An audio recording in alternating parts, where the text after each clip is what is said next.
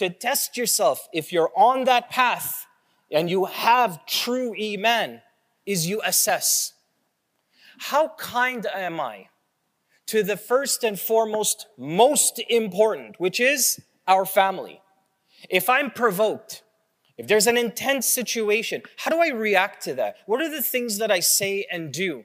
And this is why one of the most important and dangerous things that affect our faith, and when I say affect our Eman, it slowly starts to chip away, is anger, jealousy.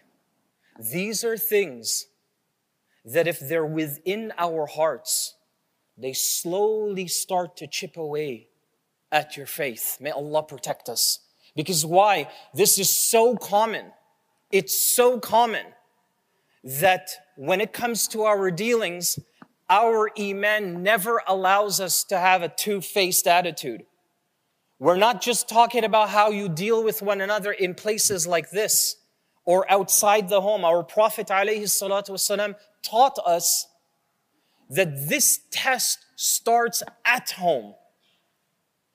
And once things are, quote unquote, under control or stable in the house, then that by default starts to filter in your relationships with people outside your home.